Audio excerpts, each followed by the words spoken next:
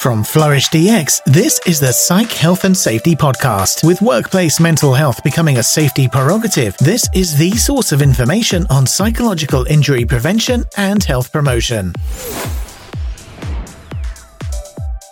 Hi, and welcome to the Psych Health and Safety Podcast. My name is Jason Van Schie, and I'm one of the hosts of the show. The aim of the podcast is to rapidly increase the knowledge and application of psychological health and safety in workplaces worldwide. To help with this, we will have regular guests from around the world who are leading the way in this important area. But before I introduce our guest and topic for today, allow me to introduce my co-host, Joelle Mitchell. How are you today, Joelle? I'm back in the office. Yes, it's a bit strange after a week of lockdown. Yeah, especially, with last week being my first week at the job, so it's nice to come into the office and meet the other people that we share the office with and get a bit of a sense of the vibe of the place. Yeah, you missed out on meeting your colleagues, I guess, on day one. It's taken a week. I did. All one extra colleague in the office. Yeah, we've been working from home before it was cool with a lot of our stuff. We are socially distanced today. If you are catching up on the YouTube video afterwards, you'll see that we do have I think it's 2 meters of distance today, so we're doing it by the book. And we're well in excess of the square metre rule. Yeah, so we're in quite a big office at the moment. But we're doing good. We're pumped for today. We have someone really great that we wanted to have on since the beginning of the show to represent organisational psychology. So I'd like to introduce our guest for today. She is the chair of the Australian Psychological Society College of Organisational Psychologists. Welcome to the podcast, Heather Eichen. Thank you so much for having me. I am delighted to have the opportunity to speak with both of you. Yeah, it's actually a big week for organisational psychologists. I don't think I've told you, Heather, but we've got 3 org psychs on in 1 week. Oh, wow. Fantastic. Yeah, so we're really representing the profession. Obviously, as we'll talk about in today's podcast, org psychs are going to have a big role to play in the emerging field of psychological health and safety. Really got some really great people who will be contributing. Wonderful. And so how are you surviving over there? I guess you're living kind of free at the moment, no lockdown? Yes, I am very fortunate to be in the lovely Brisbane, Queensland.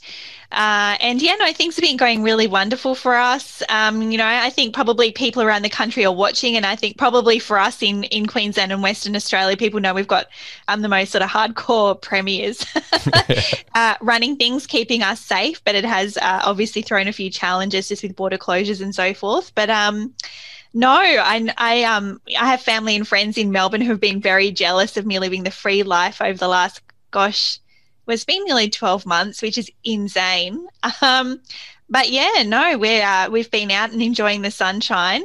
I know you guys weren't able to enjoy the sunshine in Perth last week, things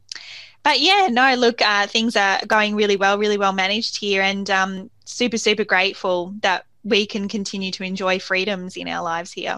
Yeah, look, our state leaders, I think, are doing everything to get re-elected as yours did last year, and ours is definitely heading that way this year. So. Yeah, absolutely. Absolutely.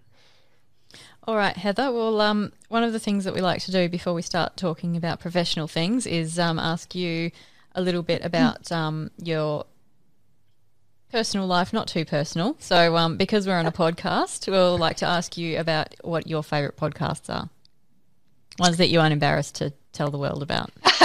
Yeah, I have to admit, I don't actually get to listen to podcasts as much as I would ideally like. It's something that I've been wanting to get more into, and I'm always writing down. I've got a list somewhere of podcasts that have been recommended to me. The one that I actually started listening to that got me really hooked, that I'll still continue to follow because it's continuing, is The Lady Vanishes. I haven't really been getting into podcasts enough for work lately, but I've really enjoyed The Lady Vanishes. For anyone who's kind of been following that, that's obviously a true crime kind of story here in Australia, about a lady that went missing back in 1997, and the podcast is hosted by a couple of staff from Channel 7 and Sally Layden, who's marrying the lady that went missing, her daughter. And it's just really fascinating listening to them and their investigative work and how it's kind of blown things open and got the police back on the case to see if they can actually find out what happened to her. So I'm really hooked because obviously it's a real life story, and I desperately hope for them that they're able to find out what happened. So yeah, I'm super hooked on that. So yeah, true crime, I like that kind of stuff. I've listened to some episodes of Work Life by Adam Grant, and I watched kind of what he's doing online, as well as probably one of the most high profile organizational psychologists in the world. So yeah, but I have been listening. I've already listened to a few episodes of this podcast as well. I'm sure this will be one of my new favorites. And I'm really keen. I've been listening to some of the recommendations made by others, so I'll be sure to add them to the list of things that I need to listen to. Well, if you like true crime, the episode that aired today with Carlo, he suggested a podcast called My Favorite Murder. Okay, cool. Yeah. And I've started listening to it, and now I'm a little bit addicted to it. So, maybe I'll start it on my way home. See, my problem at the moment is my commute to and from work is only about 20 minutes. So it's not very conducive to podcast listening, unfortunately. But yeah, I need to go to the gym a little bit more, and podcasts are an excellent way to stay entertained while you're doing your own workout at the gym. Yep, absolutely are. I know Jason likes to listen to one while he does his swim. Yeah, yes. Actually, yeah, I heard you mention that, Jason, the other day. Yeah, he was showing me some really cool headphones that he uses. Yeah, I must admit, I was wondering about that. I know you can get waterproof ones now, but I don't know. I find that weird. Yeah, no, they're bone conducting ones, so they don't actually sit in your ear. They sit on your kind of next to your ear. It's kind of bizarre to be able to put your fingers in your ear and they get louder rather than quieter. Interesting. Excellent for swimming. So I highly, if anyone can't find an hour per podcast to listen to our podcast, and you swim, then a great way to make use of the time. Nice. I love it. All right, Heather. So can you tell us a bit about your professional career to date?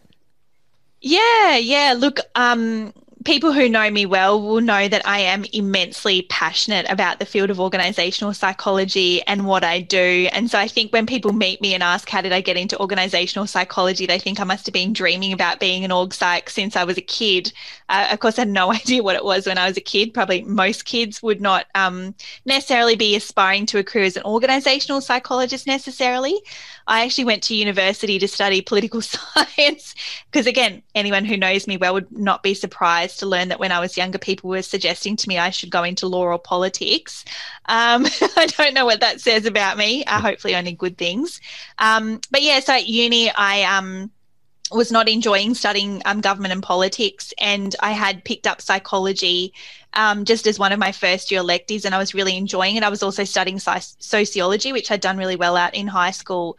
And so I picked up psychology as a major, but I was actually doing a Bachelor of Arts degree, and you had to have two majors. And so, I was having advisors tell me, you've got to find a second major. And I was thinking, oh gosh, what on earth do I study? And I literally was looking through the course catalogue thinking, what am I going to do? And I saw human resource management. I was like, oh yeah, that sounds like something that might be useful. Not at the time realizing that psychology and human resource management is a match made in heaven. So I actually got a lot of exposure to org psych through my undergrad, and got my qualifications. So yeah, did my master's degree in 2007, 2008. And it was actually just after that I started volunteering with the College of Organisational Psychologists, just because as much as people experience me to be quite outgoing, I am a little bit shy and get a bit nervous in group settings. So it was a good icebreaker for me in terms of networking. And so, yeah, I sort of stuck with that. And so yeah, I've been with the college in line with my career now for 12 years. And in terms of my actual paid work, because obviously all of that college work is voluntary, I've done all sorts of stuff. I've moved around a bit, tried different things, worked internally in roles. I've done the consulting thing. I've worked in government, most recently working in the not-for-profit sector. I'm about to change roles again and go to the private sector. But since actually it was almost just on 10 years ago now, I took a role with the Department of Education up in Queensland, and it was just a short-term contract initially to look at the issue of cyberbullying. It was actually cyberbullying of school staff, and the department wanted to know, how do we manage that risk, because they'd had a few serious incidents. And so that kind of evolved into me becoming the subject matter expert on workplace bullying. And of course, even then 10 years ago, understanding of that issue, was really still in its infancy. So I was able to sort of bring that health and safety lens to managing workplace bullying as a health, safety and wellbeing type issue. And that kind of really caught me on the bug of mental health at work, as it's most commonly referred to now. So from there, I did a few consulting type gigs. Initially I was with a safety firm, which a lot of people might know. Actually, a lot of listeners of the podcast might know of the company Centus, that specialised in safety culture and safety leadership space. I worked with them for a while. And then I went to a small boutique consultancy firm in Brisbane called TMS Consulting. And they actually hired me for my health, safety and wellbeing skills, and working that psych application in that space. But in line with specialising in some of that work, I was also doing a lot of general organisational development work as well. So a lot of leadership development, team development, strategic planning, change management, building change capability, those kinds of things. So I sort of have a passion for both areas, and have come to the view now that actually, in order to really enhance wellbeing outcomes in the workplace, the best way to do that is through strategic HR. And so I'm sort of really now channeling my energy into that organisational development space. So commencing that new role as of next week in the private sector, which I'm really excited about, as an organisational development manager. And so, yeah, that's, I guess, in a nutshell, maybe a big nutshell, kind of been what I've been up to for the last, 15 or so years. Well, congratulations on the new role. It sounds really exciting, and speaking from my own experience, it can be a little bit daunting going into something completely different after doing something that's sort of the same for so long. But I'm sure that the enthusiasm that you're bringing to everything else that you do will head you off in the right direction. So good luck. Thanks. So, Heather, you obviously are a chair of the professional body for organisational psychologists in Australia. Yes. So you're probably the best person to talk to regarding this. And that is, what is an organisational psychologist? How does one become an organisational psychologist? And what are some of the requirements of being an organisational psychologist? Yeah, absolutely. I'm sure you guys would have experienced this as well, talking to people about organizational psychology, and the questions people ask when you say you're an organizational psychologist is like, so do you like organized people or stuff? It's a lot of confusion often about what organizational psychologists do. It's better than when they say, "Can you read my mind?" And I get that all the time as well, and it's really fun when you just say to people, "Yes, I can read your mind." Yeah, or the does that mean you're analysing me? And you say, "Yes, narcissistic personality." Yeah, actually, I am. I am analysing you right now. No, usually I say to people, "Oh gosh, I really don't have time for this right now. I really don't have the time or energy to sit here and try and analyze you, but like anybody else, I'm going to experience you in a certain way." So we're all really analyzing each other all the time, aren't we? You don't need to be a psychologist to be analyzing other people. But look, certainly, psychology is very closely associated with the idea of mental health, and I think particularly mental ill health. And so often when people hear psychologist, they automatically think of clinical type psychology settings. And organizational psychology is very different to clinical psychology practice. So, organizational psychology in its absolute most basic sense. So psychology is really the study of human behavior. Organizational psychology is the study of human behavior in organizational settings. But really what we're doing in the field of organizational psychology is extremely diverse and relates to, anywhere where people are working in organizations and looking at that from any perspective, whether it's looking at the day-to-day experience of an individual worker or working alongside strategic business leaders to understand how to run their businesses more effectively, through harnessing their people. So we're doing all sorts of stuff. First and foremost, I guess we're really actually working on the preventative side of mental ill health by creating great workplaces to work in that obviously mitigate risks to mental health, which is really all about what we're talking about with the podcast. But, it's not just about wellbeing. A lot of organizational psychologists will have a a performance focus, which will be really about, how do you take a good leader to a great leader through executive coaching? How do you get boards, boards of directors to work more effectively together and ensure that they're doing what they need to do in governing organisations? How do we get business leaders to work together effectively? How do we do governance? How do we shape culture? There's just so much stuff that we do that really sits across all facets of running organisations, but also then that employee life cycle, from attracting, selecting and recruiting talent into organisations to then onboarding and managing that talent, ensuring those employees are engaged, that they have a positive experience, through to exiting, whether it's looking at exiting strategies and ensuring that employees go on to be great brand ambassadors for organisations once they leave, through to supporting, for example, it might be restructuring processes where there are redundancies, and providing outplacement services and things. So yeah, organizational psychology is such an incredibly diverse field, but we're really there as that expert on people to guide businesses, to guide business leaders, to guide HR, to guide workplace health and safety professionals, etc., on really how to get the most out of their people and support thriving workforces. Yeah, I like that positive framework that we kind of work in, right? So that was definitely what drew me to organisational psychology as compared to clinical. Where clinical, you're really dealing with people who aren't doing well and you're trying to get them back to a level where they're functioning.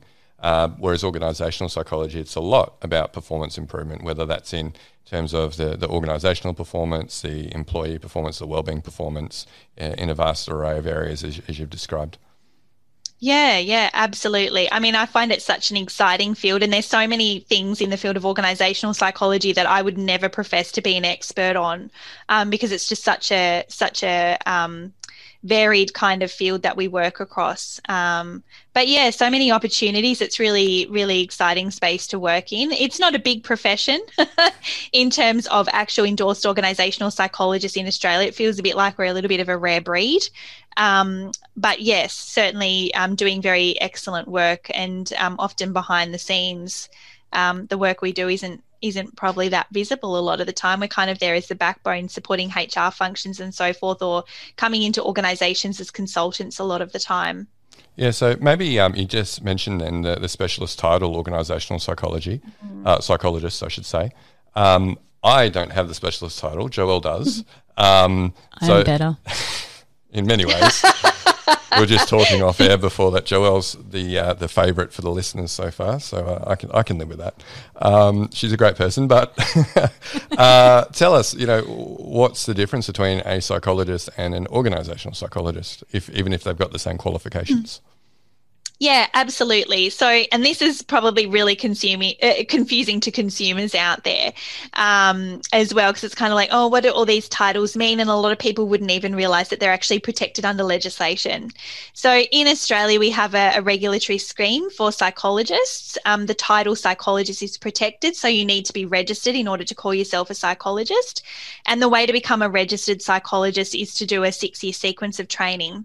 So where we're moving to in Australia at the moment is in the past, back in the early days, the typical training pathway was you would do 4 years at university, and then you would go and do a supervised 2-year placement on the job. That pathway is being phased out now. And so to become a generally registered psychologist in the future, what you'll be doing is undergraduate degree plus an honours year plus a master's degree. That could be a professional master's that's 5+1. Which means that 6th year is actually still an internship, and that allows you to become generally registered.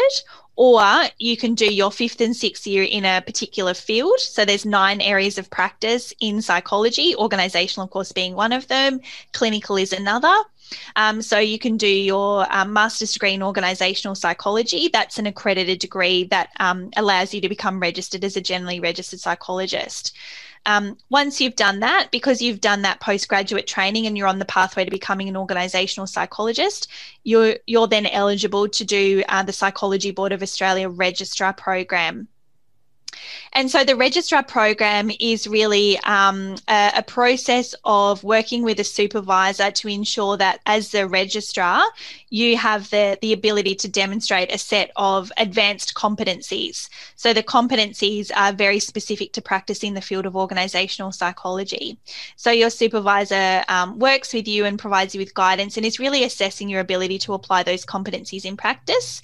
And then once you complete that registrar program, obviously you apply and you get an endorsement added to your registration. So all psychologists that are fully registered have general registration. So the three of us, Jason, Joelle, myself, we've all got general registration. And then what Joelle and I have on our registration record is a note advising that we're endorsed to practice in the area of organisational psychology.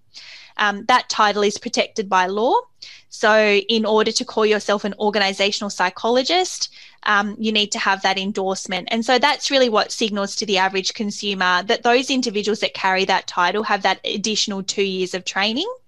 And the regulatory scheme is such that you have to maintain those competencies year on year. So when you do your, so we're all required to do 30 hours of professional development every year, and organisational psychologists must do at least half of that professional development specific to those organisational psychology competencies. Yeah, well, Joelle's very lucky. She's got recorded evidence now of her CPD on the podcast. So I know. I'm like, yeah, excellent. Yes. So yeah, and you know, that's the kind of thing. I guess that's what we're doing as org psychs, is we're continuing to learn and cultivate our skills and make sure that when we're working with our clients, we're bringing them the absolute best level of service possible. And I've heard you guys talking about, you know, the importance of evidence-based practice. And that's certainly what psychologists bring through those requirements to maintain continuing professional development in the field. So can you tell us, Heather, what does COP have planned for 2021? We've got so much planned, and I'm like, I know there's so much stuff coming this year that I'm desperate to be able to tell you, but it's not stuff that I can announce yet. So if you want to know about the College of Org Psychs, you can follow us on social media. Our Facebook group is particularly active, but you can find us on LinkedIn. So you just need to search for Organisational Psychology in Australia on both platforms to keep updated. But in terms of what we do have planned, probably the thing that I'm actually most excited about at the moment is we were due to have our biennial conference this year, which is called IOP conference. So that's Industrial and Organisational Psychology Conference. But given the risks around running face-to-face events, the Australian Psychological Society decided we'd run all events virtually this year. So we decided to postpone our face-to-face conference to next year, and instead are actually developing up a brand new event concept that will be run virtually. And I'd love for any of the listeners who are interested in organisational psychology to look out for this. Come follow us on social media. It's so new that we haven't even given it a title yet. So the working title is basically Virtual Conference 2021. But yeah, we'll have a few different streams, and we'll be running it over concurrent Fridays, probably in July. And we will really be focusing on how organisational psychology is used in, you know, pretty much every domain of organisation. So we'll have some topics kind of focused on HR, WHS practitioners, org psychs, around sort of our everyday HR practices that org psychs really support and drive. So things like culture and engagement and team development and attraction and selection and those kinds of things. We'll have a stream targeted at business leaders type issues, strategic HR matters. So, you know, transformation, restructuring, change management, board performance, all of those kinds of strategic issues. And then we should have a stream as well on the cutting edge of organisational psychology, so latest innovations. So we're just developing all of that up at the moment. And yes, I'm chairing that and I'm super excited about it. And it's going to be my parting gift to the college, because my term as chair will actually end in July. Oh. So it'll be the last exciting thing that I get to do before I hand over the reins to our chair-elect, David Heap. Who will very aptly take over from me. Well, I look forward to seeing Joelle present at the Virtual Conference 2021. Yeah. Oh my gosh, yes. We should definitely look into that. Drop me a line. Lock it in, Heather. So Just lock it in. yeah, lock it in. So yeah, lots of exciting stuff happening. There's a couple of other things that I can't announce yet, but seriously, you guys will love it. I just have to say, you will love it. I'm super excited about it. I wish I could say what it is, but you'll just have to stay tuned. You can just tell us, Heather. We won't tell anybody. Announce. Yeah, absolutely. Yeah, we'll edit this bit out. Okay, thousands of people listen to this podcast and go, "Oh yeah," but no, it's all I'm going to say is it's very on topipic. Did you say berry? Was that a clue? Berry? No, berry with a V. Okay. Definitely very on topic for mental health at work. And so, yeah, we're definitely going to have a focus on mental health at work this year. And we've also got a lot of advocacy work going on. So the Psychology Board of Australia is going through a major reform agenda at the moment. They're actually reviewing competencies. I know anyone listening is going to be like, ugh, boring. But that's sort of stuff that I do. And yeah, our volunteers will be continuing to run regular CPD events. We have webinars. So again, everyone's welcome. You don't have to be an org psych. So follow us on social media to find out more if you're interested to learn a bit about org psych and want to come along to some of our events. Yeah, you definitely are a glutton for punishment, so you probably deserve a good retirement and sending off. But yeah, I was like, there should be some sort of long service scheme for volunteers. I'm like, because I've clocked up over 10 years of service with the APS. Wow. I'm like, I feel like I should get something now. They're like, you can have as much leave as you like, Heather, and you'll get paid the same for that leave as for the work that you've done over the last 12 years. Yeah. It sounds like there's some big boots to fill once you move on, Heather.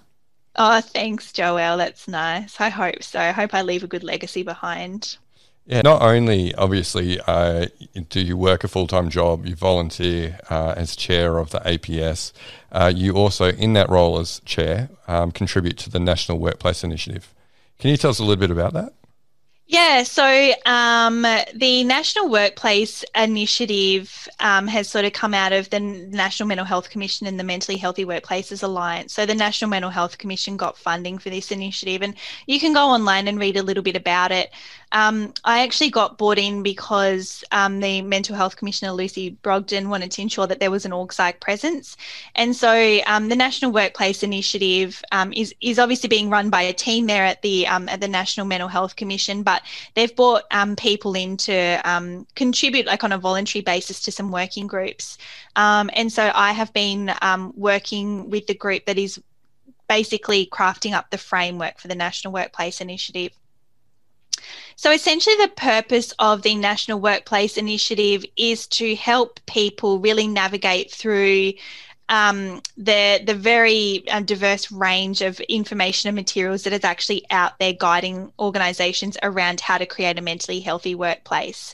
So the idea is that there will be one central framework that will get applied nationally that will guide organisations on what's important in terms of mental health at work. And then there'll be a range of tools and resources and guidance that organisations will be able to access through an online portal to really help them put a mental health at work strategy in place. We're acknowledging through this process that one of the challenges in this space is that it's not one size fits all for organisations. Scalability can be challenging sometimes. So the needs of a small business vary greatly to the needs of a large organisation. And so we'll be really looking at tailoring resources to help those different sort of size businesses and businesses in different sectors really hone in on what's important for them in terms of the risk profile and what's realistic in terms of strategy to address mental health at work. So yeah, I've been contributing, going along to work group meetings just to provide an org psych view around that. And to help understand practically what it looks like for organisations implementing this kind of stuff. So the work group that I'm on consists of like industry representatives, people from policy, academics, regulators, etc. So yeah, it's really interesting, and I think we're making good progress. So yeah, I'm really hopeful that it will result in just kind of like a one-stop shop, a single space that organisations in Australia and even internationally can go to get helpful guidance, because I think that's a real challenge for organisations, right? The problem is a lot of the time they get that they need to do stuff and they sort of have an idea what to do, but the challenge then is translating that into how do we actually go about doing that in our organisation. So it should fill some gaps there. Yeah, I think Lucy Brogden has org psych degree herself. She does, indeed, yeah. She does. So, yeah, she's actually she's a member of the college. Oh, yeah. There you go. So she obviously respects, I guess, the skill set that org psychs have, and that's why she sought you out. You might be able to put in a good word for her and ask her to appear on the podcast, because it'd also be able to I was going to say, like, you need to talk to Lucy. Yeah, I'm absolutely. Yeah, I was tell her she needs to come on and chat to you about what the National Mental Health Commission is doing around mental health at work. Yeah. Yeah, I know they're doing a lot of work, so it'd be terrific to hear it from the horse's mouth. Yeah, definitely, for sure. I'll put in a good word for you, Jason and Joelle. Thanks, Heather. Thank you, Heather. We'll hold you to that. I know you will. Yeah, Heather told us you were going to come on. Well, Joelle's a fellow of the college, so she should get special privileges. Yeah, absolutely. So I think leading on from the National Workplace Initiative, we know in the OHS space we're expecting some legislation changes in terms of, more explicitly talking about psychological health when they're defining health and sort of how that links across to requirements for hazard identification and risk management. And there's the ISO 45003 standard that's due to be released sometime this year or early next year, depending on who you ask. So I think, there's that sort of comes with an assumption that safety professionals are going to need to become more involved in mental health at work. What are your thoughts on how organisational psychologists can work together with safety professionals in that space? Yeah, and it's a great question. I think sometimes the thing that makes me really sad is that org psychs often go a little bit missing in action in conversations around how to do mental health at work, when in fact we're actually the experts. It's our jam. It's what we do. It's not immediately obvious that that's what we're doing, but even like I've been listening to some of your other guests talking about this, and when you really look at how do we do mental health at work, it's really just about creating positive, constructive businesses. It's really just good organizational management, and that's what we do. So I have worked with some amazing HR practitioners and WHS professionals in my time, people who I immensely admire, think doing great work. And even they come to me and say, oh my gosh, Heather, you really need to help me with this stuff because I'm just really not quite sure what I'm doing. And I think, some of the time they actually do know what they're doing, but it's a confidence thing.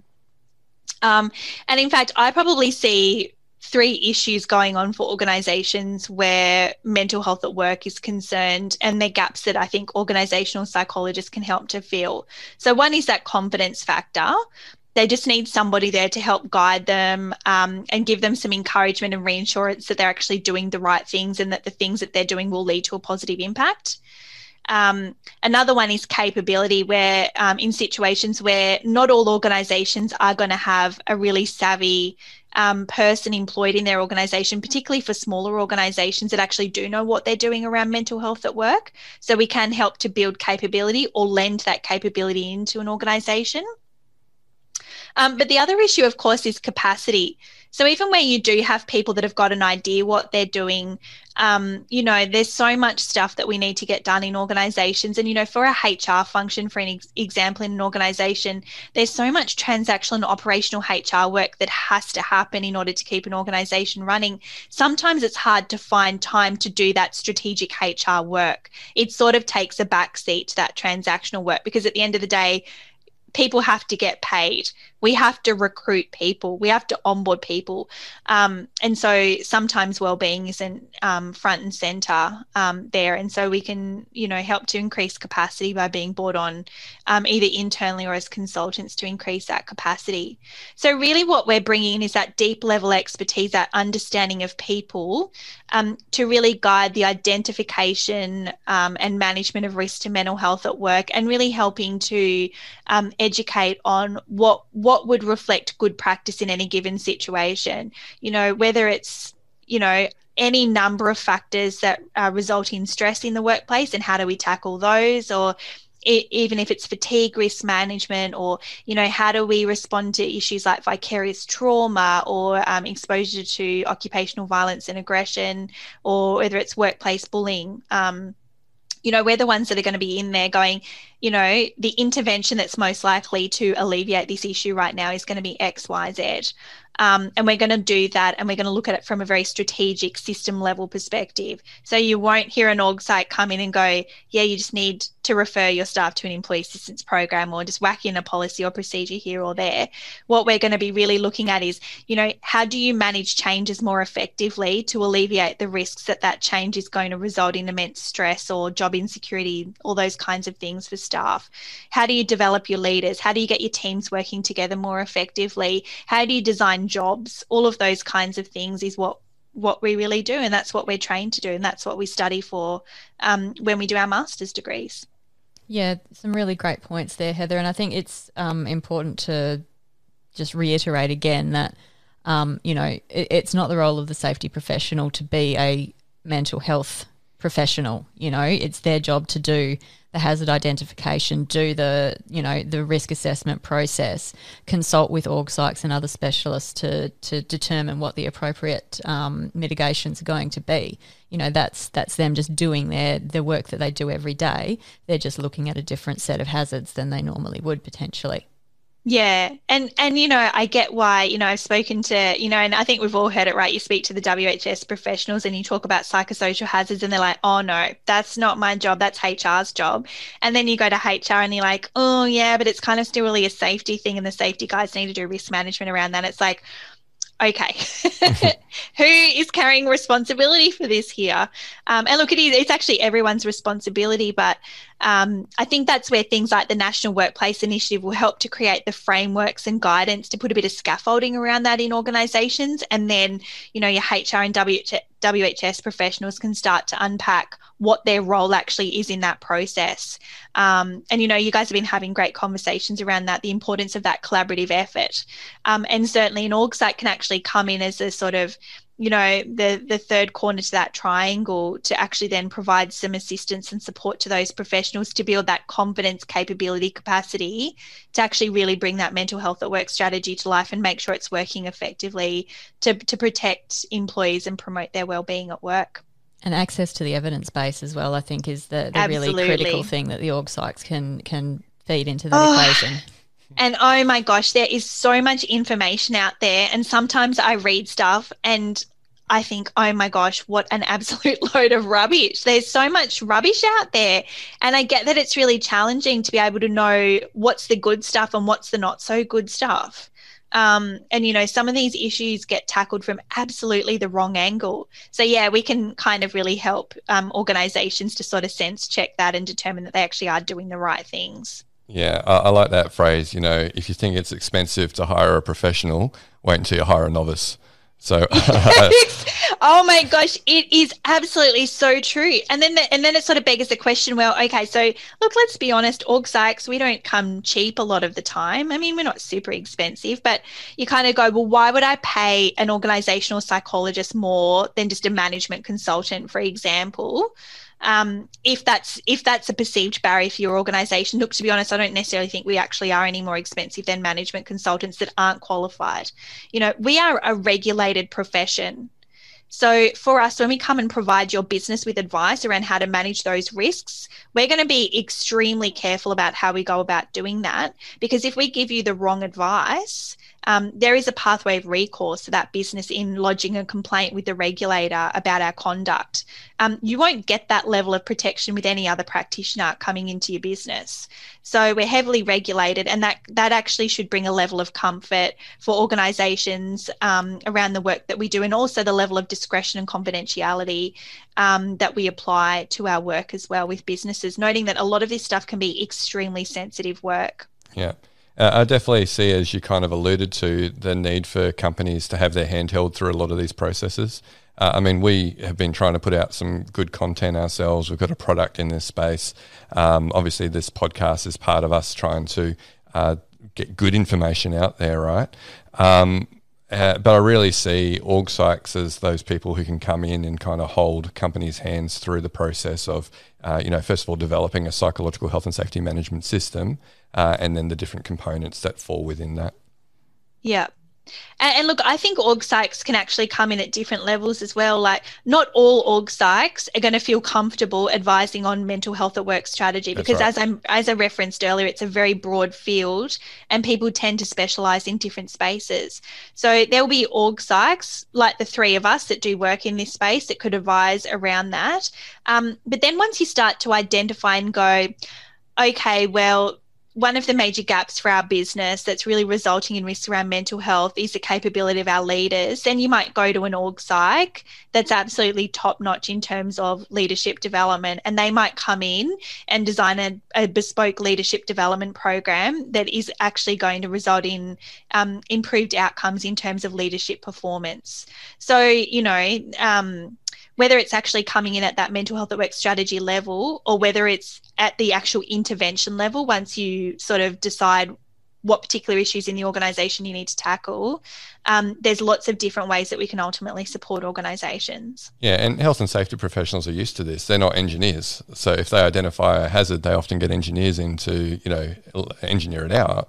In the same way, they can work with organisational psychologists once they've identified the risk to bring in that specialist, like you said, to actually address the hazard versus the whole strategy piece. Yeah, absolutely. Absolutely. And for us, the sorts of things that we can assist with is really diagnosing what those issues are. It can be really difficult when you get this overwhelming sense that your staff are stressed, but you need to understand, well, what's the ultimate root cause of that stress? So, we can actually run diagnostic processes to help understand what is really driving that. Because again, this is the sort of stuff that, I think you guys will have seen this as well. Sometimes organizations are very well intentioned, but they get it wrong. They misdiagnose the source of the stress. And then that's where things become very costly, because you put an intervention in place and you're actually tackling the wrong problem.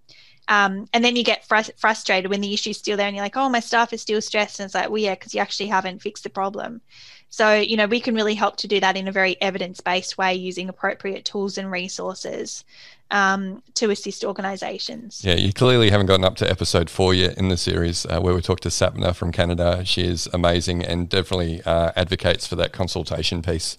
You need to get that right. If you're going to overspend in any area, understand the problem first. Otherwise, you could spend a lot of money, wasted on interventions that aren't tackling the root cause of the problem.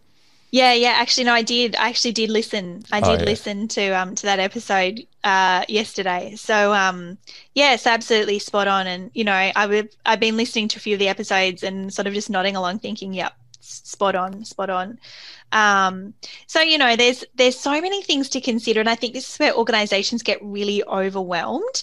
So many little things. Like, I think was it Wade the other day was talking about, I don't think he even used the term, but organizational psychologists would refer to it as span of control, looking at how many direct reports a leader has and making sure that they don't have a team that's so big that they actually can't provide sufficient leadership support. So, that really comes into the whole organizational design space and looking at structures and stuff, and what actually works. And there's no perfect magical formula for that. Every organization's different, because you have to take contextual factors into consideration when you look at what's manageable for a leader day to day in terms of having the time to provide sufficient support to their team. So, this is why I love organizational psychology, because it's such a great field, and I feel like we get to do the really sexy side of psychology, really fun stuff. I'm sure like clinical and forensic and health psychologists, etc., I think they probably all say the same thing. Like, we all pick our pathways, don't we? But organizational psychology is certainly really fascinating. Yeah, well, obviously I agree. We agree. Otherwise we wouldn't be working in this area. And I think, it's such a positive thing that we've got a field of professionals who are so passionate about the work that they do and who do find it so intrinsically rewarding and fulfilling. And I think that's really when you get the best outcomes from the professional that you've engaged is when they're really, really committed to what they're doing. Yeah, absolutely. And, we do work really hard to maintain those skills as well with our various ongoing professional development requirements and pretty strict regulations and so forth. So, you know, anyone that's working with us is really benefiting from that. So, you know, we've heard a lot about, you know, what org psychs do and what they have to do to stay registered and to provide meaningful input and insights into organisations and improving psychological health at work. But broadly, I guess, what are your hopes for the future of organisational psychology as a profession?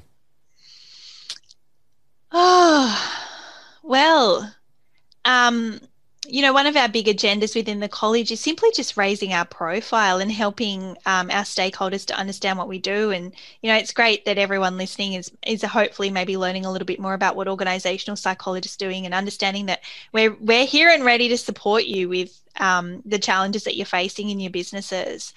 So, you know, I'd hope that we would go from strength to strength. You know, it's unfortunate sometimes when massive events happen in the world and we're not front and center commenting. So, you know, this really became evident to me last year with the COVID-19 response that, you know, there were very few org psychs out there in the media talking and being consulted around the impacts of that on workforces across the country and internationally. And in fact, it really sucks so bad that there were a lot of org psychs heavily impacted last year because as consultants, they weren't getting work anymore. And inside organizations, you know, they're potentially at risk of being laid off. And yet, the first person that was really going to be able to really help an organization navigate through those changes and impacts to the workforce was an org psych. So, so I really hope that we'll see as we get more attention around things like mental health at work, that there will be a greater value placed on the skills that we contribute in that space. And the training that we do around that. So, you know, I hope that we will grow and continue to go from strength to strength, and that demand for our services will increase.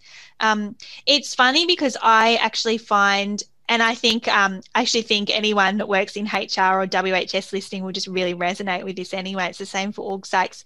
When you work internally, it can be extremely difficult to influence you know, regarding your agenda around workforce strategy and to actually get listened to when you're trying to offer strategic advice. And so I think a lot of org psychs ultimately go into consulting where they can just go around that because, you know, by the time a business comes looking for you as a consultant, they're obviously already committed to an extent. Inside organizations, it's really challenging. So it would be great to see more org psychs getting involved in strategic workforce management, sitting at executive levels in organizations, sitting on boards, you know, boards of directors, you always have somebody there that has a governance background, a legal background, an accounting background to help understand some of those corporate risks. Put an org psych on your board of directors. They will help you understand how to manage the people risks in your business. And how to manage more effectively. So yeah, that's what I kind of hope, that we will go from strength to strength so that we can actually really influence some of these outcomes. Because I think, you know, what we're talking about here really is that we haven't done enough regarding mental health at work yet. There is so much more work that needs to be done. And we're a workforce that is absolutely here and ready to support businesses to do that work. Great points there, Heather. Thank you. And that leads us into the final question that we like to ask all of our guests. What are your words of wisdom for psychology students or grads who want to work in the field of psychological health and safety? Oh, gosh. Yeah, I mean, it's such a great question, isn't it? You know, I think I find it really interesting talking to psychology students that often grappling with, do I study clinical psychology or organizational psychology? And it often seems to be a choice between those two a lot of the time. And they're like worlds apart. And it's like, well, do you want to work individually one-on-one with people to actually treat them in regards to, you know, mental health issues that they might be experiencing? Or do you want to work at a systems level where you can actually influence an entire system that drives wellbeing outcomes? So it's really thinking about what level at which do you want to work? And there's no right or wrong answer to that either. But they are extremely different fields of study. So, I think, and certainly clinical counselling psychologists, they have a huge impact on mental health at work, because they're treating people once they do become unwell, or, at least getting into that early intervention type stage. So that's so crucial, especially given we know workplaces have such a massive impact on mental health outcomes. So we need that workforce. I guess it's just thinking about what interests you, what type of work do you want to do, and then looking at what kind of experience can you get in that space, and really looking at getting exposure to strategy and looking at how do we tackle some of those issues. For me, when I mentioned that I work for the Department of Education up here in the workplace bullying space, I had 4 massive lever arch files by the time I left there that were literally just filled with journal articles that I'd read. Every bit of research I could get my hands on, I read it. And I can tell you I'm much better off for it.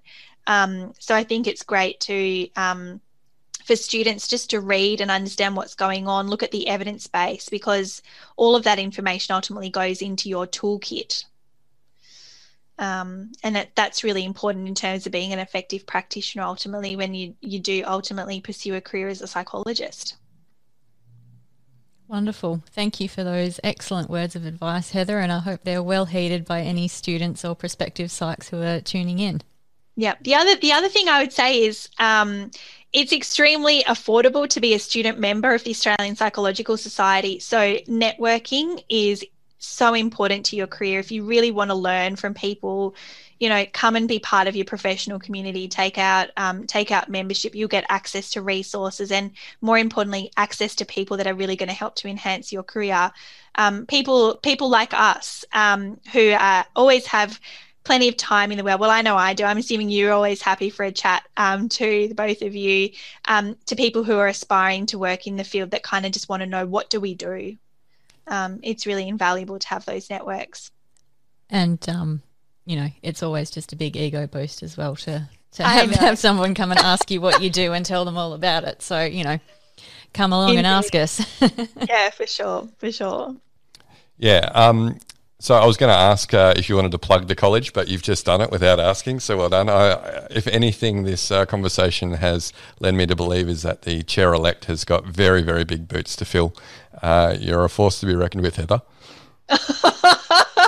I don't know if that's true. I feel that maybe that's just slightly too complimentary, but thank you. I'll take it. You do a lot. And again, remember, listeners, Heather does this all voluntarily on top of a full-time job. So kudos to you. Yeah, as you can imagine, I really don't have much of a life around all of that work. I'm very surprised you've actually been able to listen to so much of the podcast so quickly. So, thank you for that. No problem. Yeah, and look, thank you for your time today. It has been a great chat. I'm sure both psychologists, psych students, HR practitioners, health and safety would be the wiser now for what the org psych profession is and how it can contribute to psychological health and safety. So thank you very much. Thank you for having me as well. Yeah, absolutely. So that's it for today, listeners. Don't forget, we do record these on video. It did take a little while to set up, so please do us a favour and check out the video and make it worth it. We are on YouTube under the Flourish DX channel. We do post clips, so if you can't do a whole 1 hour podcast episode, as these end up being most of the time due to so much information, I guess, the subject matter experts that we talk to have to share, then we do share little 2 to 3 minute clips of some of the best parts of each podcast on our Flourish DX LinkedIn page. You can also feel free to connect with myself and Joelle. We're very friendly, or follow us on LinkedIn. Heather's very friendly as well, as you've just heard, and so she's particularly if you're... Come and connect with me on LinkedIn as well if you like. Yeah, she's a person to speak to, obviously, if you want to get in touch with the College of Organisational Psychologists and find out more. Yeah. So, thanks again, everyone, for listening, and we'll catch you next episode with our next organisational psychologist. You've been listening to the Psych Health and Safety Podcast. To stay up to date with the latest on psychological injury prevention, follow Flourish DX on LinkedIn and subscribe to the Psych Health and Safety Podcast at www.psychealthandsafety.com.